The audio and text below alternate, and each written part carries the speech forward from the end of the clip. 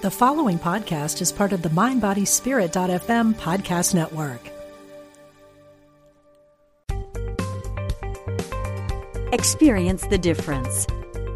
Unity Online Radio. The voice of an awakening world.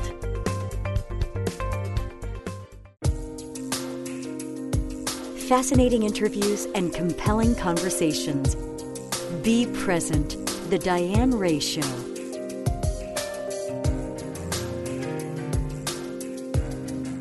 Hello, everybody, and I'm so glad you could join me for the show today. I am so excited you could be present with me for the next hour. I'm Diane Ray, and if you listen, there's a voice that is speaking to us from the 15th century that really deserves to be heard. That voice was a 15th century Indian mystic poet and saint named Kabir. And he was the voice of the poor and oppressed of his time, and his work exposed the social discrimination and economic injustices that he saw every day. And his work is being given a new light through my guest today, Andrew Harvey. And Andrew is an internationally renowned religious scholar, writer, and teacher who has devoted most of his life to studying the world's mystical traditions, including intensive study of Hinduism, Buddhism, and Sufi mysticism. And Andrew has just released a new book that I've been taking a deep dive into. It's called Turn Me to Gold, 108 Poems of Kabir, which is available now through Unity Books. And I'm so happy that he's able to join me today to talk about this. Welcome, Andrew. Diane, what a joy for me to be with you. This is the first time I've talked about this book that means so much to me. I am so thrilled by the book. I'm so thrilled by the radical, gorgeous design that Unity Books has lavished on this book. I'm so thrilled that it is a kind of modern, wholly illuminated manuscript. And I'm so thrilled that it's bringing this huge universal voice to us, back to us at this moment when we need the voice of Kabir so passionately, so deeply. So thank you. Well, I wanted to congratulate you on this because it's such a beautiful collection. And I really want to ask you more about Kabir. But first, I want to just mention the amazing photography in the book from Brett Hurd. I mean, what an accomplishment. This is so incredible. I mean, the book, it really, as you're reading the words, but then the photography really takes you into the place. I mean, I could get a sense of India, hear the sounds of the people on the streets and in the stalls and in the markets and walking around and, hear dogs barking. And I mean, it just really brought all of that together. So I just wanted to acknowledge the photographs. Oh, too. I'm so pleased that you love them. This was my dream, that this book would come out in an absolutely radical new way. And that radical new way had to be the way of Kabir, because Kabir's dead set realist, sober realist, fierce realist. He lived in the wild, noisy, dirty, filthy world of the most sacred city on earth, Benares, and he woke up as a kind of illiterate weaver to super consciousness and saw through all of the fictions and games of religion, saw through Hinduism, saw through Sufism, saw through all the religions, because he had an overwhelming realization of the transcendent one and of the entire creation born from the transcendent one. And that gave him a total experience of what it is to be a divine human, a new human, a universal human, the next human. And this voice of Kabir is returning to us at this moment, as you say, because he's somebody who stands up for justice, but even more sacredly, he's someone that stands up for the divine in and as everything, every single human being, every single animal, the divine in every stone and every flea and every particle of every cell, the embodied divine. And this is what is at the core of our whole evolution at this very moment. We are going through a global dark night that could be and must be the birth canal of an embodied divine humanity, a new humanity, a humanity grounded in transcendent consciousness, but living in the beauty and the joy and the glory of the embodied Godhead, marrying the two. This is what Kabir did. He married the two and lived the divine human life. And this voice is coming to us now because we are going through this great evolutionary transformation, and Kabir is our guide. He got there. He's summoning us over the churning dark waters of history to where he is standing to welcome us home to ourselves, our embodied divine selves. This is an amazing poet and field of truth.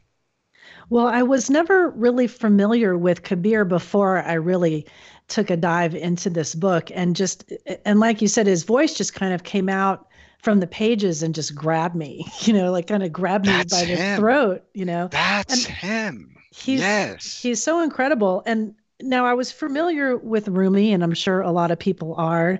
He was a 13th century Persian poet, and Kabir is credited from the 15th century. I mean, so there was a lot of time, I guess, in between the two. Oh, but there's so much, brothers. I've spent, as you know, 40 years plunged into Rumi, recreating Rumi, translating Rumi, writing books about Rumi, speaking about Rumi, making films about Rumi, writing film scripts about Rumi.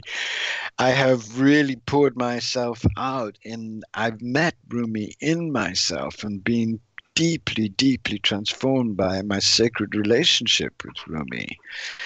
But what I've discovered is that Rumi, for myself, led me to Kabir. There's a way in which Rumi enchants you into the depths of opening to the mystical life. And then when you're ready, you meet the killer, you meet the one who tells the truth, the one who grabs you by the throat and shakes you and makes you awake and makes you absolutely alert to the terrible danger you are in, so that you can grasp also the amazing opportunity that is being given you by the one to die into life and to embody the divine in the very cells of your body and live a conscious, divine, human, limitless life in the world. This was what Kabir discovered. This is what he's singing about. And it goes beyond religion. It goes into the very core of our evolutionary truth and our evolutionary destiny. And what's so fascinating about Kabir, as I was doing some reading about him, is that this amazing message, which is just transcending hundreds and hundreds of years, and like you said, is still so relevant to what is going on in our world today, came from humble beginnings. He was born of a family of weavers, right? I mean, set the stage a little bit of who Kabir was. He was just a everyday guy, right? A simple man. Well, he was, and this is what's so important. This is what is part of the overwhelming appeal, the really beautiful, holy, radical appeal of Kabir, is that he is the most democratic of the great universal mystical poets, because he came from the lower classes, really poor Muslim weaver parents, and life was a fierce struggle for him, and he worked hard all his life and stayed a poor man and was illiterate and sang these sublime, unprecedented songs of superconsciousness in the filthy streets of Benares outside his weaver shop. He never played guru. He never gave his final adherence to any religion. He stayed free in the wild, holy adoration of the One in every aspect of life. He was a father, he was a husband, he was a friend. He lived in the middle of the world, illumining his whole world. And people came and crowded around him, and he sang more, and they took these astounding, naked, fierce, lucid, unbelievably direct songs jetting from the heart of this immense realization that lived in him beyond religion. And they wrote them down, and they became a whole swarming mass of songs that then fertilized the Hindus who learnt them because they were in the vernacular, the language of the poor. People learnt them, and Sufis learnt them because his language was soaked also with his passion for Islam. And then they were incorporated masses of these songs into the heart core of the Sikh scripture. So this amazing being, Kabir, became the ultimate poet of India, the ultimate poet that sums up the highest and deepest secrets of Indian mysticism, the highest connection with the absolute and the deepest secret, the point of evolution being the embodiment of the absolute in the core of matter. These are the two secrets at the core of the Hindu tradition that came burning alive in him. So this being that is Kabir fertilized all the religions of India, but goes beyond them because he's a universal voice of a universal birth that is now having to take place at immense speed because the windows for the transformation of the planet in our appalling crisis are closing, and we must become serious about this total transformation of our whole nature that's required for us to rise to the challenge of birthing the divine so that we can cooperate with the divine in us and around us to save our world from ourselves and save ourselves from ourselves. So Kabir's voice is very important. Does this ring true to you, what I'm saying, or is it absolutely that I'm so obsessed with him that I can't? I'm trying to keep up with you, but I totally rings true, because what I found so interesting in that, because I was coming to this as a newbie, right? Which I guess is what you wanted. I mean, you want people like me to be able to God, be I want everybody. Yes, and I think everybody should really. I mean, because there were so many times, just how I experienced this book, just so you know. So I read the whole book like in one sitting. And then I noted, which poems like really, like I said, grabbed me by the throat, kind of struck me in the face. Yes. And so I read through it, and then I went back and I read them again, and went back to the ones that really struck me.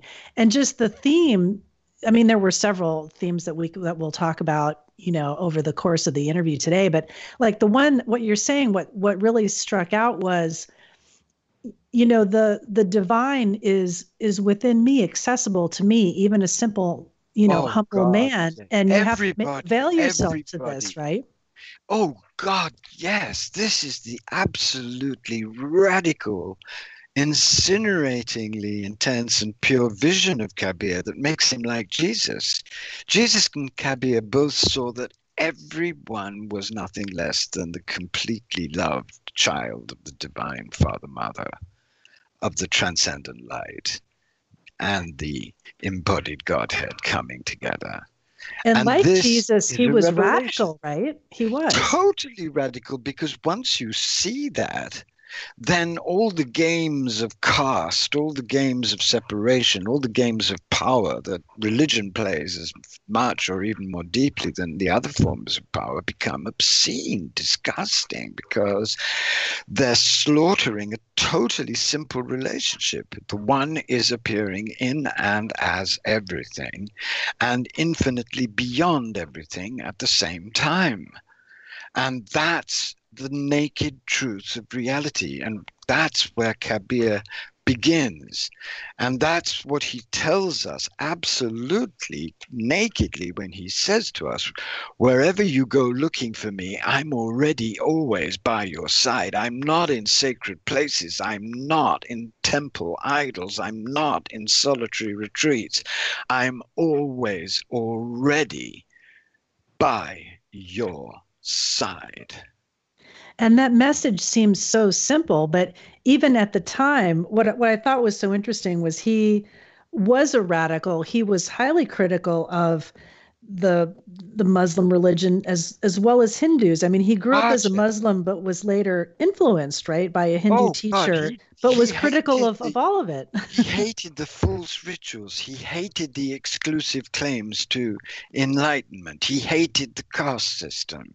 He hated the slaughtering of animals in the Muslim religion. He loathed the way animals were just killed and killed and killed on feast days. He thought that was an obscene blasphemy against the presence of the One in everything. And he hated the hypocrisy of the Hindus, the way they used learning and Brahmin status to lord it over people and oppress the untouchables. He saw how corrupt Hinduism had become, and he saw how corrupt Islam had become, because he saw with the eye of someone who saw through all concepts to the unknowable mystery of the One. He fell totally in love with that One and was irradiated with that One, and knew that that One was penetrating the very cells of his body, turning him to gold. That's why I call the book Turn Me to Gold. He knew all this, and he wanted to reach us absolutely nakedly and directly with the complete truth, because he trusted something divine in the human nature, at the core of human nature, that his job was to wake up and talk to nakedly without any kind of BS on any level. And much like Jesus, this idea didn't go over too well with people around him. I mean, he was persecuted, right? Well, yes, I think he also had a very fierce prophetic side. So I'm sure he courted persecution. He really, really went like an attack dog to the neck of hypocrisy. You cannot imagine the ferocity of some of his poems. He really slashes at the Brahmins, slashes at the false mullahs, slashes at the hypocrites who kill animals in the name of God, slashes at the violence that religions, all of them, do in the name of God. And he rails and raves against it with an intensity and ferocity and clarity that is only matched by Jesus's raving and railing against the false authority of the priests, because both are possessed by a vision of egalitarian justice for all beings, all human beings and all sentient beings, all equal in and under God in the kingdom queendom, the embodied Godhead right here. I mean, some of the language is just amazing with the passion that it brings, it invokes. Like, I was thinking of, I was brought up Catholic, and the story of Jesus, going into the temple and, throwing out the money changers and just being so angry. And then you read something like this in Kabir. It's amazing. I think it's more than angry, my darling. I think it's a divine ferocity. I think when a being is possessed by justice, as Jesus was possessed by justice, when he was overturning the tables, he was manifesting a fierce passion for justice that is at the core of the awakened heart. And that divine ferocity is a very majestic quality of truth, because truth does have a very ferocious edge. Truth is the truth of impermanence, after all things being impermanent, being shattered as they grow. That's a terrifying truth. And the truth of chaos birthing new possibility, but having to pass through zone after zone of desolation, that's a terrifying truth. So there is this divine ferocity at the core of truth, and Kabir certainly has it, doesn't he? Oh, absolutely. And you can see as you look over history, Jesus, Kabir, it seems like people that have that passion to speak the truth aren't always welcome, right? There's just people aren't ready to hear it, I guess. Can't be welcome. They're not supposed to be welcome. They are pioneers of the new. They're going to threaten everything if their truth is really put into action. We haven't put into action any of Jesus's fundamental truths, which is why the world is in catastrophic state.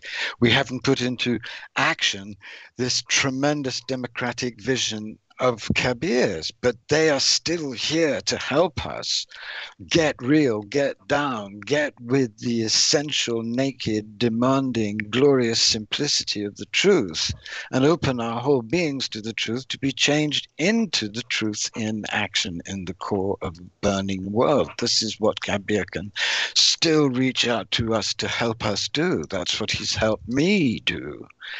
I know what can happen to somebody who really approaches Kabir with reverence, because that's what I did many years ago when I began to plunge into this amazing field of incisive, raw, pure, holy passion energy, this clarity passion energy that is Kabir, this truth passion energy. And over the times that I've spent, over the months and years I've spent translating these poems and putting them into an order that could make them live as much as possible in a musical harmony that interpenetrated each other. In all of those years, this force that he is worked on me to burn away what is inauthentic in me, burn it away, because he is like a fierce, infinitely loving, but infinitely unillusioned brother who will tell you the truth whether you like it or not, in the most naked way and with the most exalted intention of soul. So it's an extraordinary thing to open yourself to this amazing presence. And I think that's what you're describing, Diane, this very electric personality that burns from this poetry. It's an initiatory kind of personality, isn't it? It is, and it's really hard to believe that this is a voice from hundreds and hundreds of years ago that is still able to grab you and shake you and still be so relevant today. And you said that you were transformed over this process. It was a 5-year period, wasn't it, to put this together? Absolutely. I felt, well, quite honestly, I feel a very different person, having undergone the burning of living with this voice for so long now. You cannot approach Kabir without being seared to your depths by the purity that's burning in Kabir. He never flatters. He never speaks down. He never pretends. He stays absolutely naked and lethal. And as you work with him, he works on you, because he starts to show you in yourself your insincerities, your hypocrisies, your vanities. And he keeps driving you. This is what I found. He keeps driving me. He kept and keeps driving me deeper into the mystery of the one that can never be named, the mystery beyond mystery. The abyss of unknowing, which unravels all doctrines, all concepts, all imaginable formulations, and just leaves you in helpless, gorgeous, total surrender to the mystery beyond names and forms. Well, Andrew, this is all just so fascinating. And we're going to take a break in just a few minutes. We have about 3 minutes. But before we go, it would be great to share a poem that really illustrates that passion and devotion to the divine that we've been talking about. Did you have one handy? You probably memorized the whole book. Oh, right? Yes. Well, tell us what we're going to hear. The beloved is in me, and the beloved is in you, as life is hidden in every seed. So rubble your pride, my friend, and look for him within you. The beloved is in me, and the beloved is in you, as life is hidden in every seed. So rubble your pride, my friend, and look for him within you. When I sit in the heart of his world, a million suns blaze with light. A burning blue sea spreads across the sky. Life's turmoil falls quiet. All the stains of suffering wash away. Listen to the unstuck bells and drums. Love is here. Plunge into its rapture. Rains pour down without water. Rivers are streams of light. How could I ever express how blessed I feel to revel in such vast ecstasy in my own body? This is the music of soul and soul meeting, of the forgetting of all grief. This is the music that transcends all coming and going.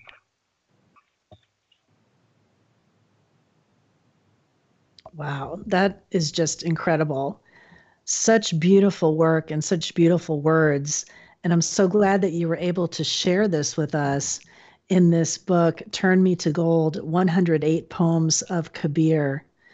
Just incredible. And I can imagine people singing these back hundreds of years ago. Oh, he sang them, and the whole of Kabir's work has spread in astonishing songs, and they're kept alive by the great Kabiri musicians. That's India. So amazing. We'll be right back to talk more about this incredible work, and Andrew will share some more poetry reading from Turn Me to Gold, 108 Poems of Kabir, and the book is available now. This really should be under everybody's tree, if you have a tree, if you do the Christmas tree, just as the giving season is approaching. This book would just make such a beautiful gift. We'll talk more. Thanks for joining me on Unity Online Radio. We'll be right back.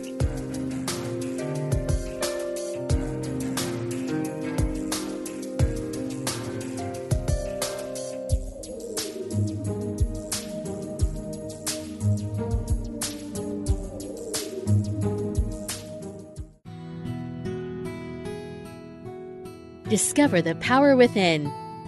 Unity Online Radio. The voice of an awakening world. You're listening to Unity Online Radio. This programming is made possible through the generous donations of listeners like you. If you feel inspired by this programming, we invite you to contribute. Go to unityonlineradio.org and click on Donate to make your offering today. Thank you for your support. Here's a Unity Mindful Moment with Catherine Ponder, taken from a classic talk called The Prosperous Truth, recorded at Unity of Austin in 1991.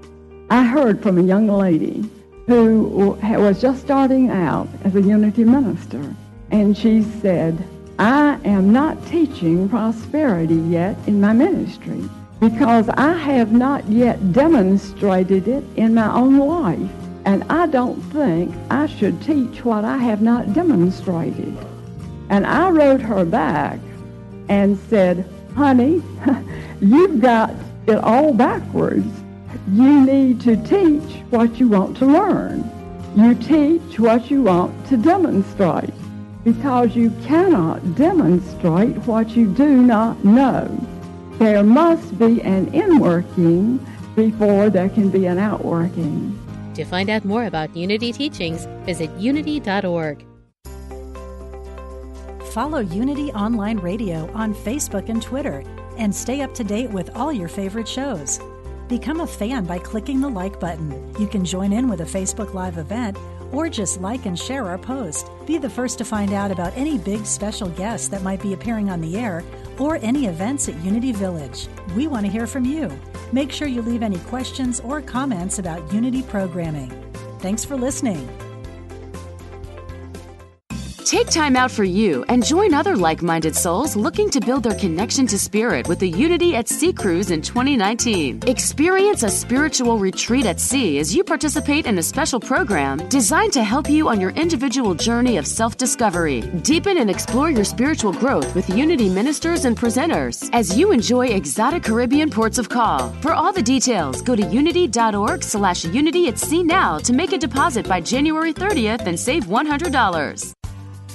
Get ready to stretch your thinking and question your beliefs. Tune into Metaphysical Romp with Reverend Paul Hasselbeck every Monday at 10 a.m. Central on Unity Online Radio. Paul, along with his co-hosts, Reverends Bill and Cher Holton, will challenge your thinking and inspire you to open your mind and look outside the box. Discover Unity's spiritual laws and take a deep dive into the world of metaphysics and apply life-changing concepts today. Tune in Mondays at 10 Central on Unity Online Radio. Call now with your question or comment. 816-251-3555. That's 816-251-3555.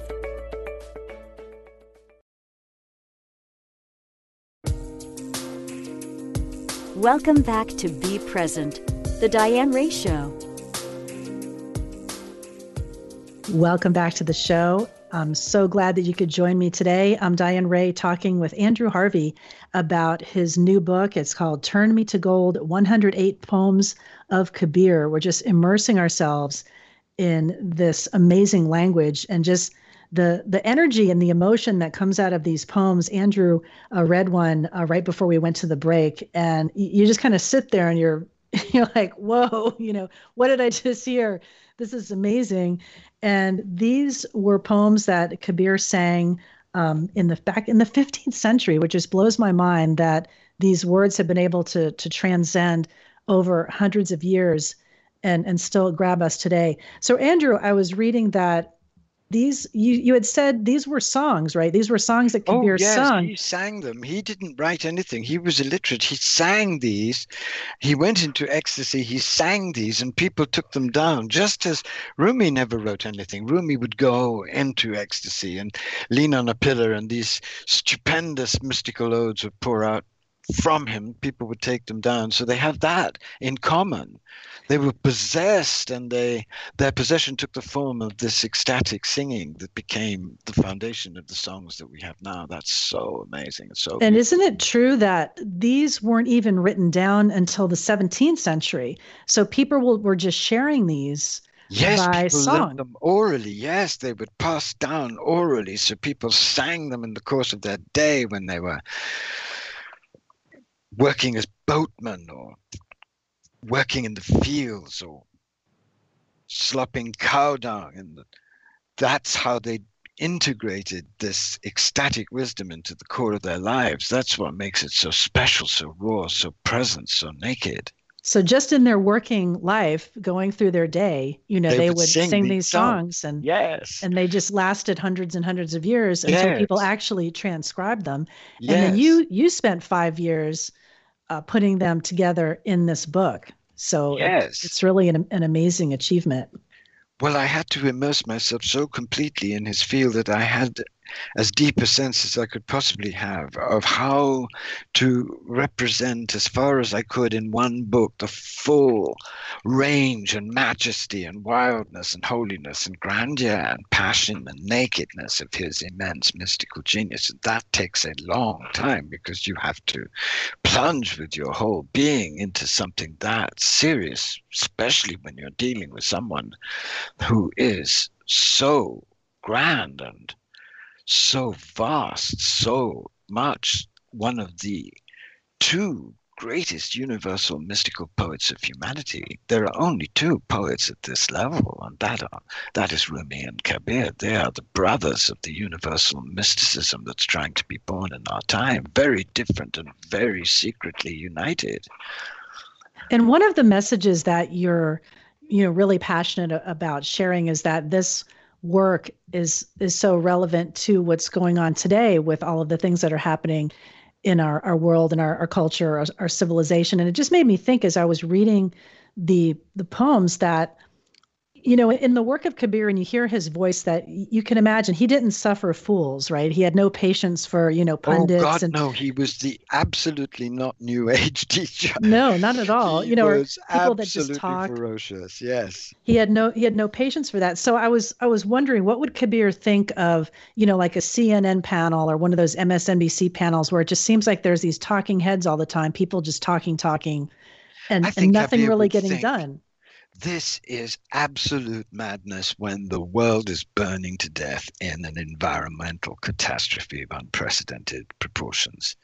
It is absolute madness when the panel of the United Nations, which is nearly always the most conservative panel, tells us that we have 12 years in which to change everything if we're not going to surrender to our children unimaginable catastrophe. And the Kogis, the great Kogis of South America, of Colombia, have told us, and they are, many people believe, the wisest, most integrated people on the earth. They've told us that we have a 7-year window to make major changes or just face the consequences. So to be indulging in this kind of chatter, to be indulging in this kind of division, these politics of hatred on both sides, especially, of course, the side that is now trumpeting itself, that is a catastrophe at this moment, because we need to pierce through the illusion, see what danger we are in, align ourselves with the one, align ourselves with the miraculous grace that is allowing a great birth to be happening at the same time as this great death, and be the birthers of that birth under and in God, so that we can rise to the challenge of where we are and do something real about it. Right. That's and why how we need to Kabir's come together, voice. right? Yes. Come together in a universal embrace of the creation and all beings in it, in the name of the nameless one, of the infinite ocean of light that we all are and the whole creation is in its secret depths. And that's Another Kabir. thing that I wanted to ask you about what Kabir thought of, he wasn't all about, you know, I'm going to go to the place where there's 10,000 virgins waiting for me and the afterlife is this beautiful thing. Well, I thought that was so fascinating that he seemed really highly critical of the idea that we're going to get this great reward and peace and riches after death. He was more about the here and now. Well, I think it's an even deeper mystery than that, my darling. I think what he's talking about is the greatest mystery of the mystical path, and that is allowing yourself to die to yourself, is being born as conscious eternal life, living your life. And I think what Kabir is trying to teach us is not to expect heaven after death, but to live the divine in life by dying to ourselves, by dying to the ego, by letting love incinerate us so that we vanish into love and are born as deathless, pulsing light drops of the great infinite ocean of the one. And that's what he's teaching us. It's an astounding teaching, because he's really saying your vision of matter is crazy. Your vision of heaven is crazy.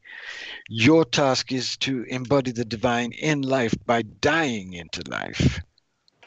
And wasn't he saying as well that, you know, we need to kind of wake up and take action and come together now? Like, I love this line: those who claim after death that your soul melts into God are giving you false comfort.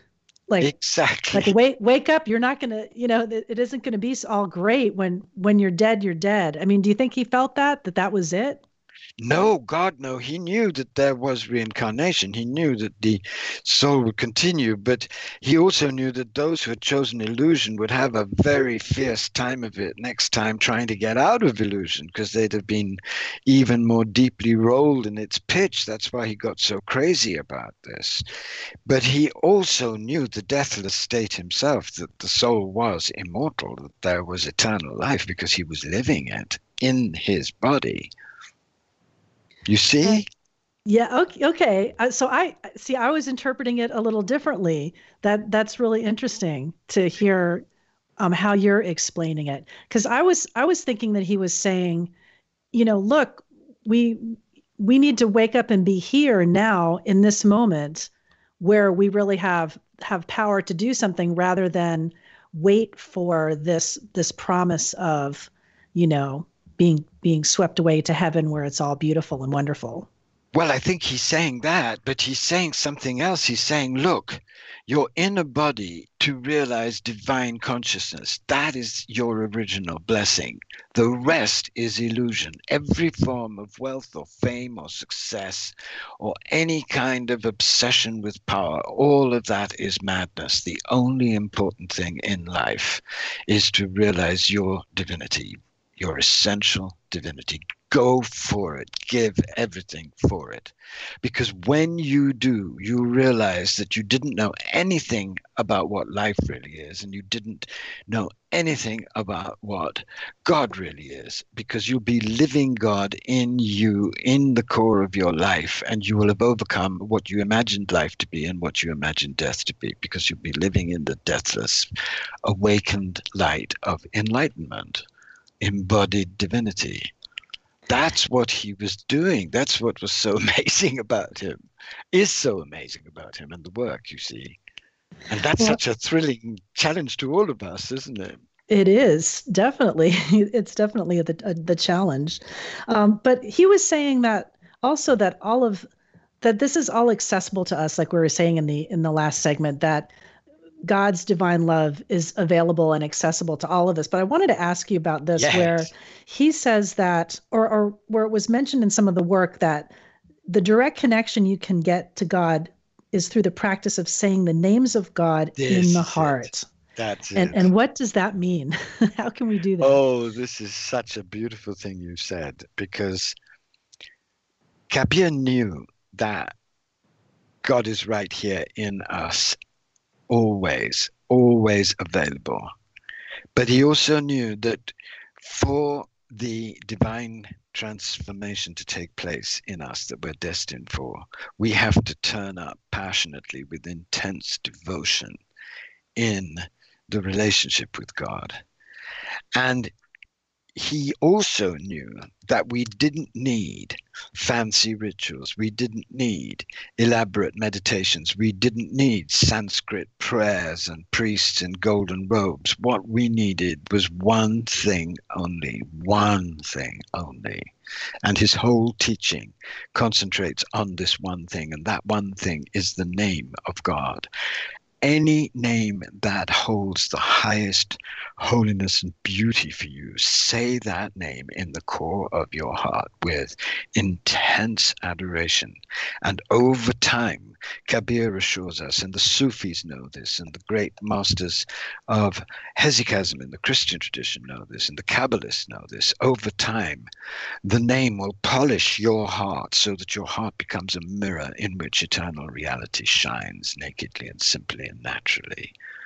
This is what Kabir knows, and that's why saying the name is for him, and it is in fact for all of the great mystics of humanity, the central, most important possible practice, because it's the practice that can constantly align your deep self with the remembrance of the one that is your source and with whom you are somewhere hopelessly, irretrievably in love.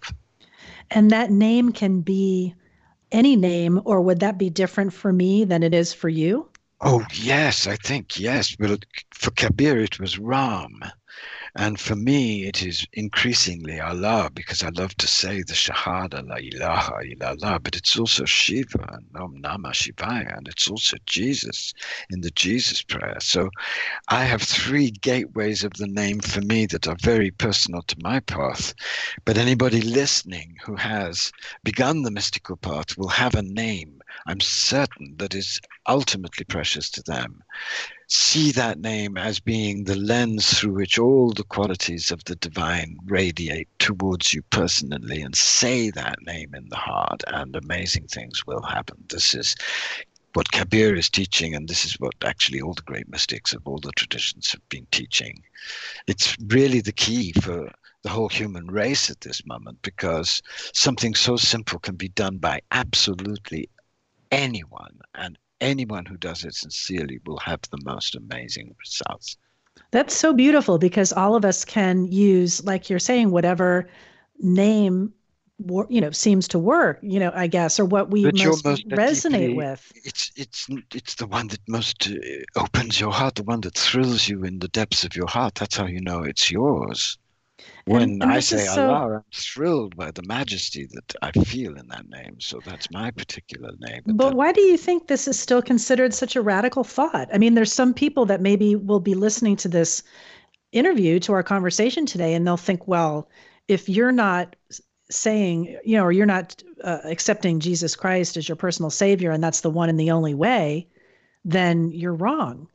I think that's so interesting where Kabir is saying this, Well, so long Kabir is ago saying that, all the religions are mad, and he would Mhm. consider the fundamentalists the maddest of all. It's complete Yes. insanity to imagine that anyone can have any understanding of the ultimate mystery. This is one of Kabir's endlessly glorious points. One of the great, great blessings of reading and immersing yourself in Kabir is that he drags you into the nothing and cuts your head off before its amazing power. So any idea that you can be the only one who knows the truth or know the truth or be the exclusive truth is absolute lunacy. It really is. It always seems so silly to me that in this vast world that there can only be, people are so adamant, well, can only be one way, when he's saying so simply, you can have this divine connection just open up inside your heart, like a flower, and it's so accessible to all of us. But well, yet exactly. We feel we have to put these restrictions on it. Well, listen to this poem, which is exactly what you're saying, and it says everything in 20 lines. Let's hear it. The Lord himself is a guest in your heart. Why are you still so desperately seeking him? Offer your whole heart to him before night darkens it. How many eons you've waited for this momentous chance. Go near now to his heart. Offer yourself selflessly. He'll give you an ocean of ecstasy and explain to you himself love's mysteries and essence. Kabir says, how could I ever express how blessed I am to have won his unshakable love? Wow, that's just so beautiful. It's so beautiful. He's saying to every single human being beyond religion, the divine beloved, the Lord, the Mother, whatever name you give it, he calls it the Lord, but whatever name resonates most majestically for you, that lives in your heart. It's a guest in your heart. Every human being he's addressing. He says, offer your whole heart to that before night darkens it. Don't wait. Give your whole mind, soul, body, everything in you to that mystery. How many eons you've waited for this momentous chance. Offer yourself selflessly, and what you'll get in exchange is this ocean of ecstasy and love itself explaining to you, in you, love's mysteries, love's essence. This is the essential guide to the mystical path of love and truth in one poem. Yeah. And we touched on this a little bit in the last segment, but Kabir had a great love for animals and all beings, and you said he really, couldn't stand to see the slaughter of animals. And I'm just thinking of how, the vegan movement is rising today, and how a lot more people are becoming aware of what's going on with our food supply and that process. And I'm just wondering, what do you think at that time, although people must have really had to scratch for food, right? Yes. Were those thoughts a radical thought at that time as well? Well, Buddhism and Hinduism are both vegetarian, at least in principle. And although the Muslims slaughter animals, what happened to Kabir is that he woke up to the infinite holiness and sacredness of every single sentient being. And that same total awakening happened to Rumi, and it happened to St. Francis.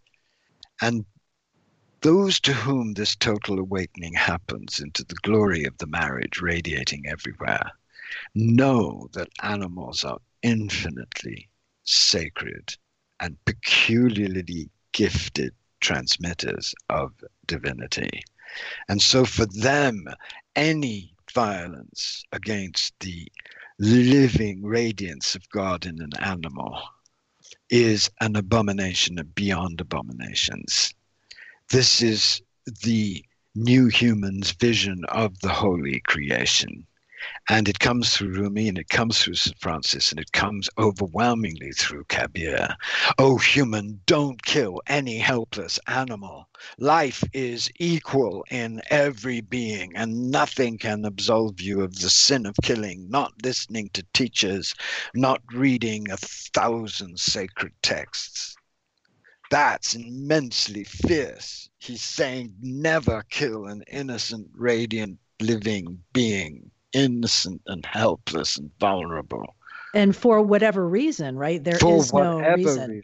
Yes, this is a very fierce teaching.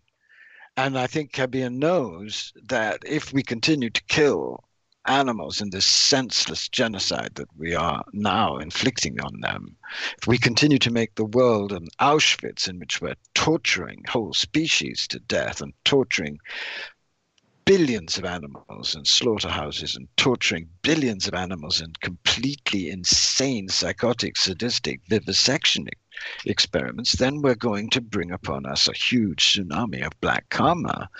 And Kabir is one of the bravest of poets because he makes this clear in a way that no other mystical teacher and poet has done, with such intense vehemence.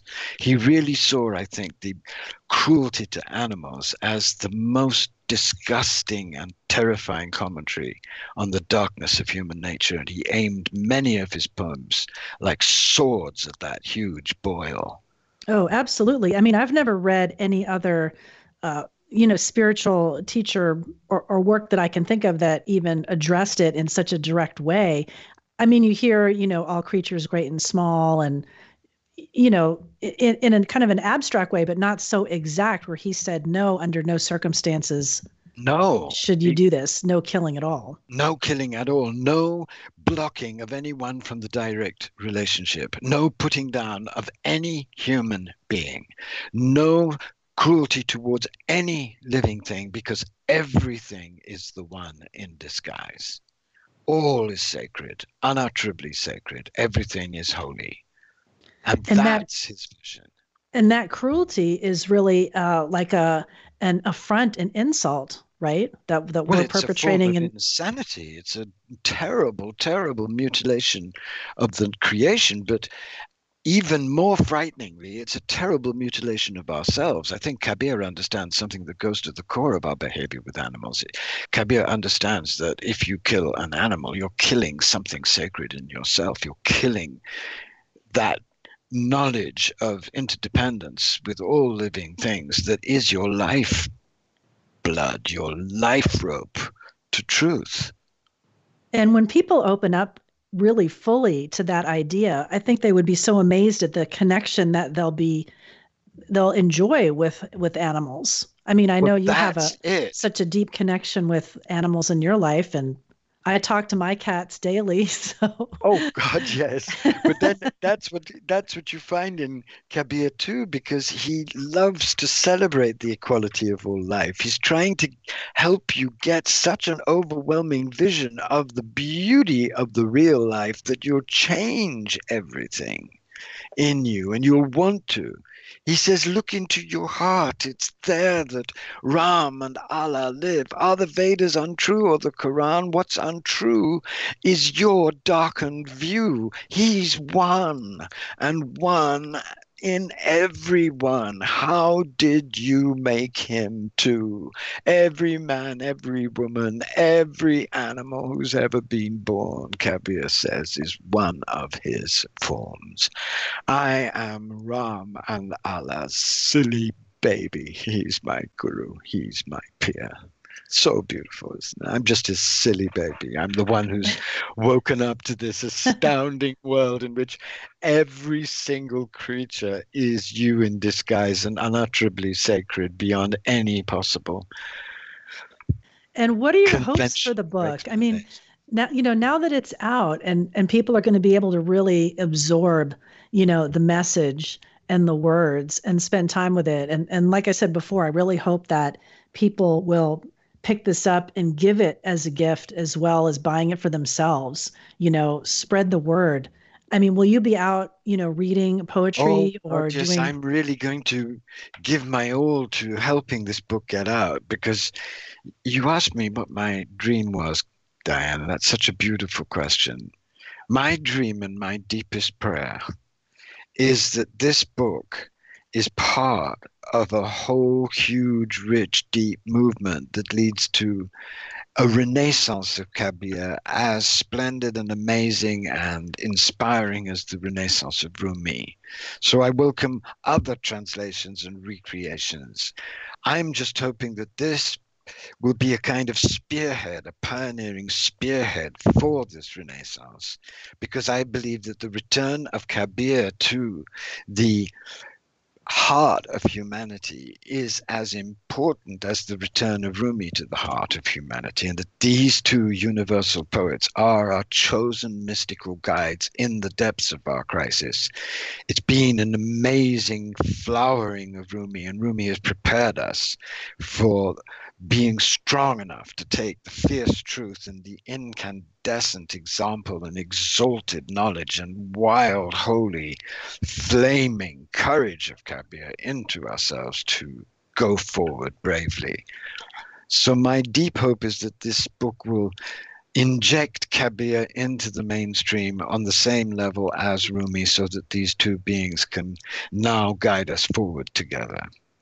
Well, I've so enjoyed talking with you about this work today, and I'm so grateful that now I'm aware of Kabir and that I can just spend time with these beautiful poems and really, dive into them. And so I really appreciate you spending time with us today and talking about this. And thank you so much for joining me, Andrew. My deepest pleasure, Diane. Thank you, darling. Thank you. And thank you, Unity, for all the wonderful, wonderful work they poured into making this book so beautiful. Thank you, Unity.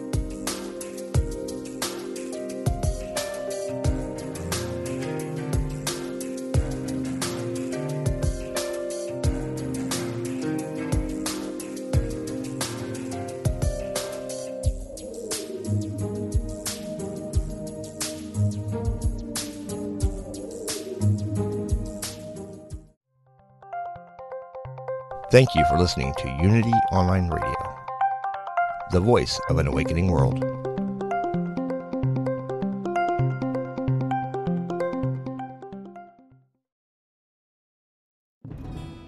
Hello, I'm Dr. Stephen Farber, and I am an author, teacher, psychotherapist, and shamanic practitioner. On my podcast, Healing for Your Soul, I welcome some amazing guests and introduce you to some healing techniques like earth magic, working with nature and animals, and really getting to the heart of what is keeping you stuck. I want to help you deepen your spirituality and let go of blocks that are holding you back. Let me help you in this journey called life.